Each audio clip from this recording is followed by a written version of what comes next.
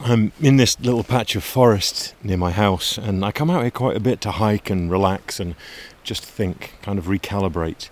And recently I've been thinking a lot about this magazine article I read in a doctor's office. It was about 6 years ago.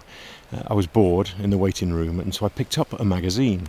And the article, it was titled, "Take 2 hours of pine forest and call me in the morning." And it was all about why we should be spending time in nature. And, it was a long article, and I couldn't wait to get out of my appointment to finish reading it, which I did. And I sat there for an extra 45 minutes. And I've been thinking about that article ever since. Because, when you're out in the woods or walking along a beach and you feel healthier and happier and more content, even maybe more alert and more alive. And I'd always wondered, why is that? I knew I felt better in the woods, but this article was suddenly telling me why. It highlighted the benefits of nature, but it was backing up everything with scientific proof. Nature can lower your blood pressure, fight off depression, help you sleep, and may even help fight cancer.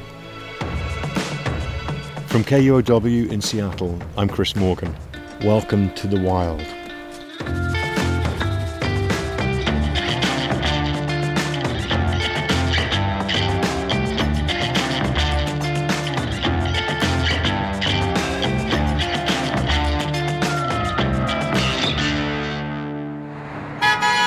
Modern life, it demands our attention. What's happening on the American border? Political groups in Lebanon. There's a constant, noisy flood of information. The Mueller report is stock slumping again as the heat turns. Our jobs never seem to end. I work for myself. I have a lot of different projects, and I love them all, but it can be stressful.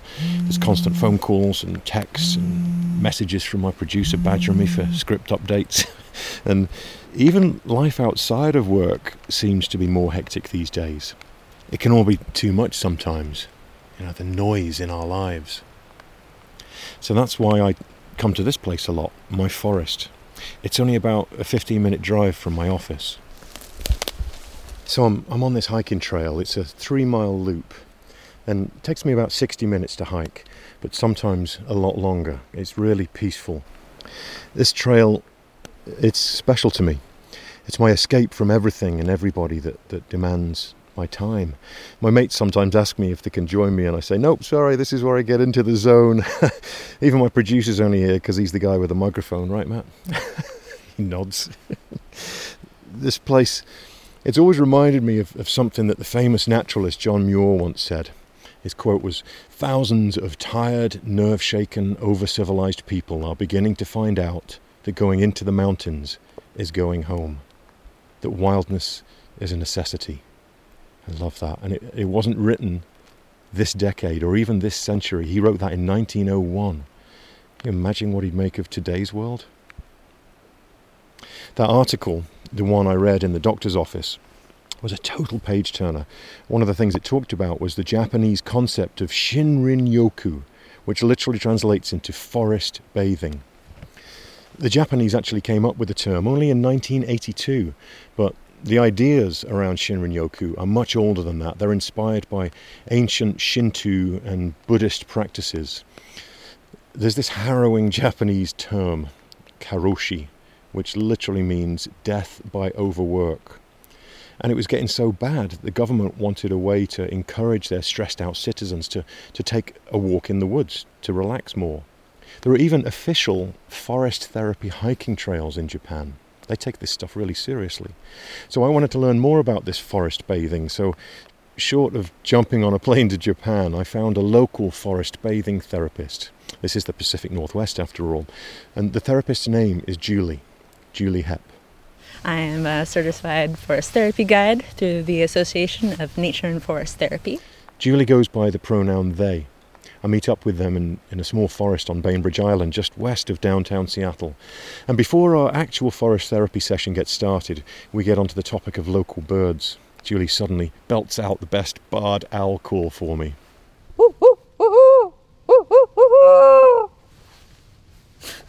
Who sews for you? What is it? Who cooks for who? Who cooks for who? Who cooks for who? Who cooks for who? That's how they describe the barred owl. Julie's type of forest therapy is inspired by these ideas of Shinrin-yoku. They believe that this practice is based on old foundations, but it's kind of a new awakening of this ancient idea. I mean, forest therapy really is a way to build connection and reciprocity, meaning really just connection and interaction and sort of ways to show gratitude. Julie told me about an experience they had while training to become a forest therapist.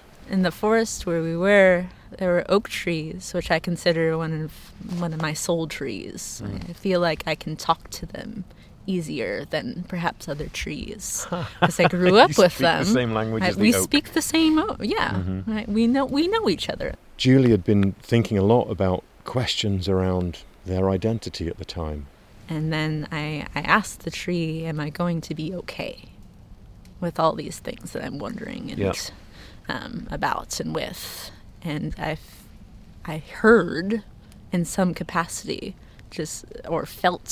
heard and felt perhaps, just like an overwhelming sense of love from this being, and just felt like I heard like, yes, yes. Julie's going to walk me through a regular forest therapy session. They say it should allow all my senses to take in this forest. I'm honestly not quite sure what to expect. The experience is up to you. I'm just here to open up the door. I see. It's like a shrink session in some ways. Kind of, yeah. I like that analogy a little bit. Yeah. So this space that we're in right now, Should we wait for this? Oh, yeah. Human creation flying I mean, over. that's important too. Everything moves, and Yeah. it's for a reason. There they are. Hi, friends. So I think me touching different things. Let's wait for this guy to go over, because we won't be able to use it. We want to feel like we're in the woods without... Yeah, I mean, as much as possible. Yeah. The plane doesn't seem to bother Julie at all. Then we begin the session. And so, just to start us off, I want to invite you just to notice all these different beings that are around us today. We're facing each other, standing about 6 feet apart. Next, I'm going to invite you to go ahead and close your eyes if you feel invited to do so. And again, taking a couple deep breaths in, out, in, and out. Julie starts to give me instructions to kind of engage all my senses with the world around me, and I'm totally in. Julie asks me to pay special attention to what I smell, and we'd literally pick up dirt off the forest floor so we can feel the forest. Julie even invites me to open my mouth so I can taste the forest too. Opening up your mouth in different directions and closing it slowly, tasting different places. Or perhaps you're feeling a little playful and want to stick your tongue out. I feel a bit ridiculous standing there, mouth open, tongue out, trying to taste the forest, trying not to laugh. But it also gets me thinking. Julie goes on. Taking a moment to imagine almost as if you were a tree. Invite yourself to perhaps grow roots into this ground. The therapy steps continue, but I'm finding it hard to concentrate. There's a noise from a nearby road and construction work that really doesn't help. And I would like to invite you to open your eyes slowly, carefully, and then to acknowledge this thing, whatever it is, whatever it might be, as if it was your first time seeing it or knowing it. Whenever you're ready, you may open up your eyes. I open my eyes, and right behind me is this giant fir tree. It was like seeing an old friend you haven't seen in years. And Julie invites me to talk about what else I've noticed about my surroundings. I'm noticing how loud human beings are and how I'm trying to block it out. And I was drawn to that direction over there because it was away from the sounds of people, and it was nice, it was calming. Never turn off the human noise. You, And that's okay. that's something you've made me think about. I have a hard time with that. It kind of, it ruins it whenever I go into the woods. I want somewhere silent, away from any human sound, even a dog barking that we could hear there. And you've made me think differently about it. And immediately, as soon as we're on this trail, you were like, no, that's part of it. Even a plane flying over, it's part of it. They're other beings, right? Mm-hmm. So true. It's a different way of looking at it. Yeah. Welcome to forest therapy. So interesting to see it in practice. Experiencing this with Julie was definitely one way of approaching time of nature. It gave me some things to think about. Even though it was a little bit sedentary for me, it's almost like becoming a kid again. Being in and around nature gives us that sense of wonder. But it still made me wonder, what's really going on? What's really going on with our minds and even our bodies when we experience the outdoors? We'll look at scientific evidence that shows time spent in nature can actually physically improve your health in some pretty incredible ways. We'll get into that after the break.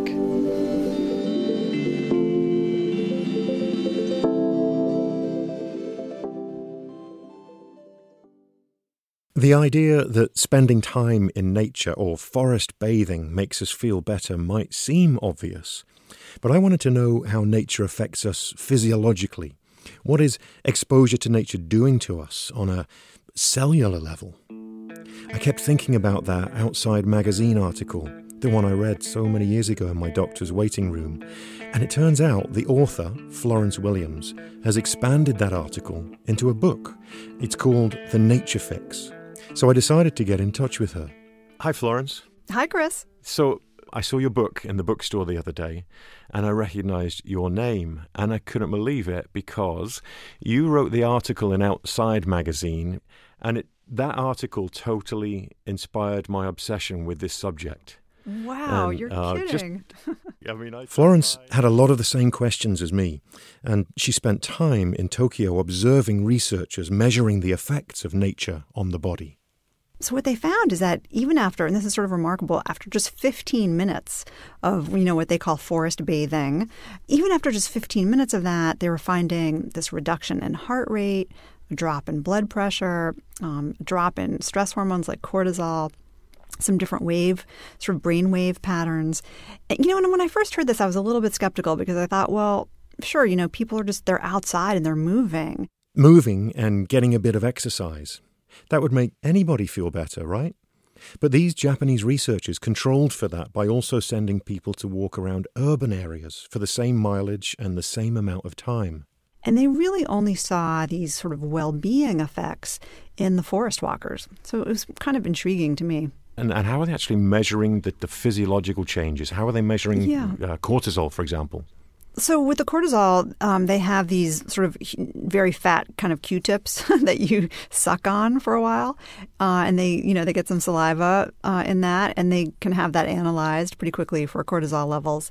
And then there are other machines they use to monitor things like heart rate variability. And that measures actually sort of the difference between your heartbeats and can tell how quickly you're responding to stress actually in real time. And then, basic pulse monitors. There was a gizmolator that they can put on your head to measure some frontal cortex stuff. But at the same time, they have these, pretty well-established measures in the field of psychology that are just questionnaires. How would you rate your sense of frustration right now? How would you rate your anxiety? How would you rate your sort of mood? And those are pretty well established. And what they find in those questionnaires is that it really seems to correlate, again, to this walk in nature, but not so much the walk in the middle of the city. One of the researchers in Japan looking into this idea of forest bathing is named Cheng Li. He's looking at how spending time in nature can improve our immune system and killer T cells. Killer T cells are really important for fighting things like cancer and various infections. And he's been specifically focused on these aerosols from the trees called phytoncides. And these are, chemicals that are sort of emitted from trees I guess they're especially sort of potent and maybe useful from some of these evergreen trees that they have in Japan, like these hinoki cypress trees. And it's a combination of these compounds like limonene that smell wonderful. They sort of smell like, Christmas tree meets Vapo Rub. Is how I describe it. It's a kind of invigorating smell when you go into the woods. And what he's found is that after we're exposed to these, special substances and compounds, we make more killer T cells. Actually boosts our immune cells. And that boost remains quite high for 7 days after a visit to a forest. You'd be proud to know I've got a little vial of hinoki cypress oil on my bedside table. Thanks to you. Thanks to I should have bought stock in hinoki cypress oil. Yes, it's not too late. Wow, a simple walk through the woods is actually increasing our immunity and may even help to fight cancer. Dr. Lee, who has been studying this, suggests that everybody should spend time outside at least once a week. Get that high boost in immune cells. But even just once a month might really help you out. And it's not just the phytoncides that we can benefit from in the woods. There's a lot of biodiversity in the forest, microbacteria. And Florence says this exposure to a variety of bacteria during a walk can be a good thing too. These are things that humans evolved with. We evolved with exposures to all these bacteria, and these bacteria may also help us fight, sort of illness or fight kind of worse bacteria. Sort of the more biodiversity we can expose ourselves to, the better. And that's part of this hygiene hypothesis, where kids who grow up on farms or in rural areas have fewer cases of asthma and allergies and things like that. So I think that's another intriguing possibility. And I think, the science isn't really totally resolved on this issue. There's still a lot to be done. This idea that nature is medicine may be starting to catch on. A few doctors, both in Japan and America, have already started to prescribe patients nature and time outside. And the research doesn't just stop at improving the health of our physical bodies. Nature can actually help us get along better. It can make us better people. So there's been some really interesting new work on the science of awe, A-W-E, awe, and that when we're in the presence of something sort of beautiful and mysterious, like an incredible sunset, looking at a mountaintop, or even just something as simple as, a butterfly kind of surprising us, right, in our path, it pulls us out of our own heads and makes us feel like we're part of something larger, which, seems like a sort of obvious thing to say. But it turns out that concept of being pulled out of ourselves is really, really important to our sense of well-being and to our psychology. And if you think about it, it's not something that we really experience very often in these lives, where we live sort of isolated and indoors. Maybe we see a cool video, on Facebook or something. But in general, we're not exposed to the kind of awe found in nature that we were, in a more primitive life when we really lived outside. So I was really interested in exploring this idea of how, in some ways, wilderness is actually good for civilization, because it makes us feel like we are part of a community, that we have a responsibility to each other. And studies have shown this, that even in a lab, after looking at photographs of like a waterfall or of a whale, that we behave in ways that are more generous to other people. There's certain ways that the researchers have of measuring sort of altruism. And it seems like it's really partly impacted by this feeling of awe.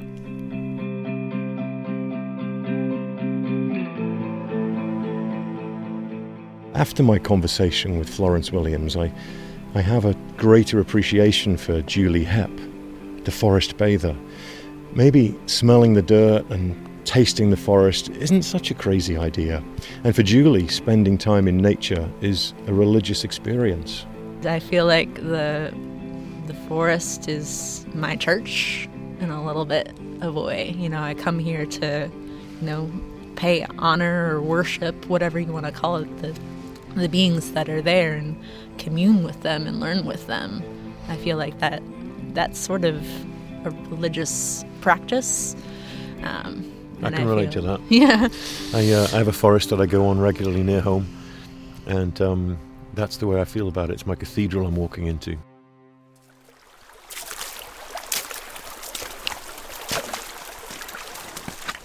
And I'm here now, in my cathedral, in my happy place in the woods.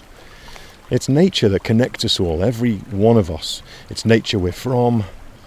We were wild, and there's a big part of us that I think still is wild, a bigger part than we might imagine in this crazy world we've built around ourselves.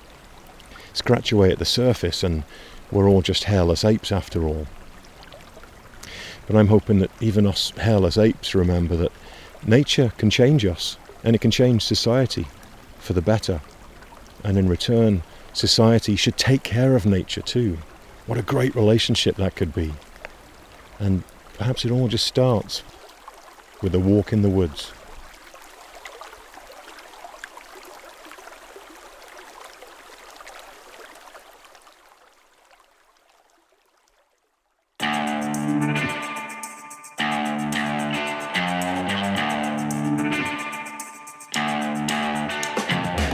We have a beautiful video of my walk shot by our photographer Megan Farmer, and you can find it on our website at kurw.org/thewild.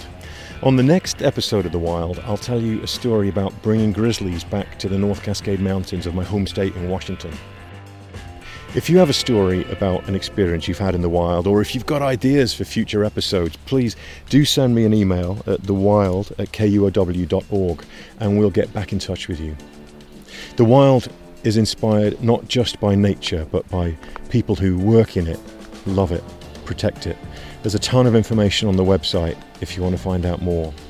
The Wild is a production of KUOW in Seattle, in partnership with my work at Chris Morgan Wildlife. Our producer is Matt Martin. Thanks, Matt. Jim Gates is our editor. Hey, Jim. Brendan Sweeney is our managing producer. Thanks, Brendan. Our fact checker is April Craig. Hey, April. Get all these facts right. We had engineering help from David Brown. Nice work, David. Our theme music is by Michael Parker. Rock on, Michael. I'm your host, Chris Morgan. Thanks for listening from a soggy wild, folks.